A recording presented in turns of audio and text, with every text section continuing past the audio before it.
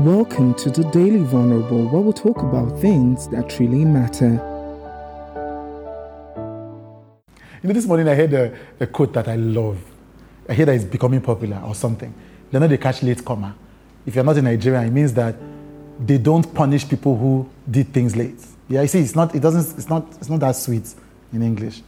So go and learn Pidgin. But it's something I always say.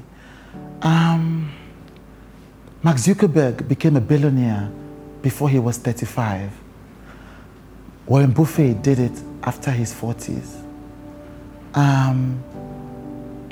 Chimamanda wrote her first bestseller before she was 30.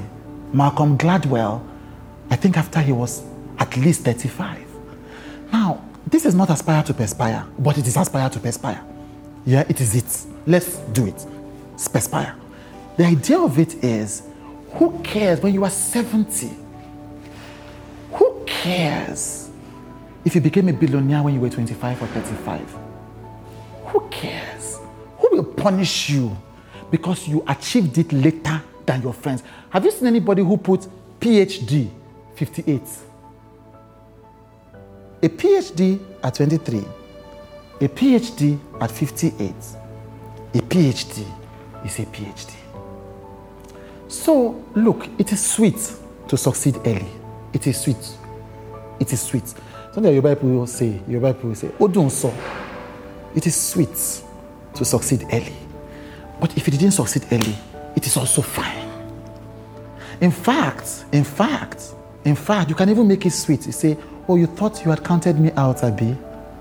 But I told you to just give me time. I will get there. What I'm trying to say is that time can be a distraction. Oh, I didn't start set as my best. Oh, 28. Oh, my friend, it's rubbish. Do you? Do yours.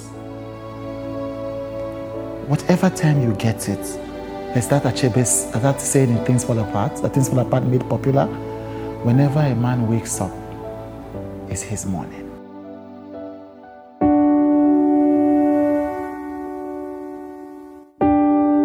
Thank you for listening to the Daily Vulnerable with Chude.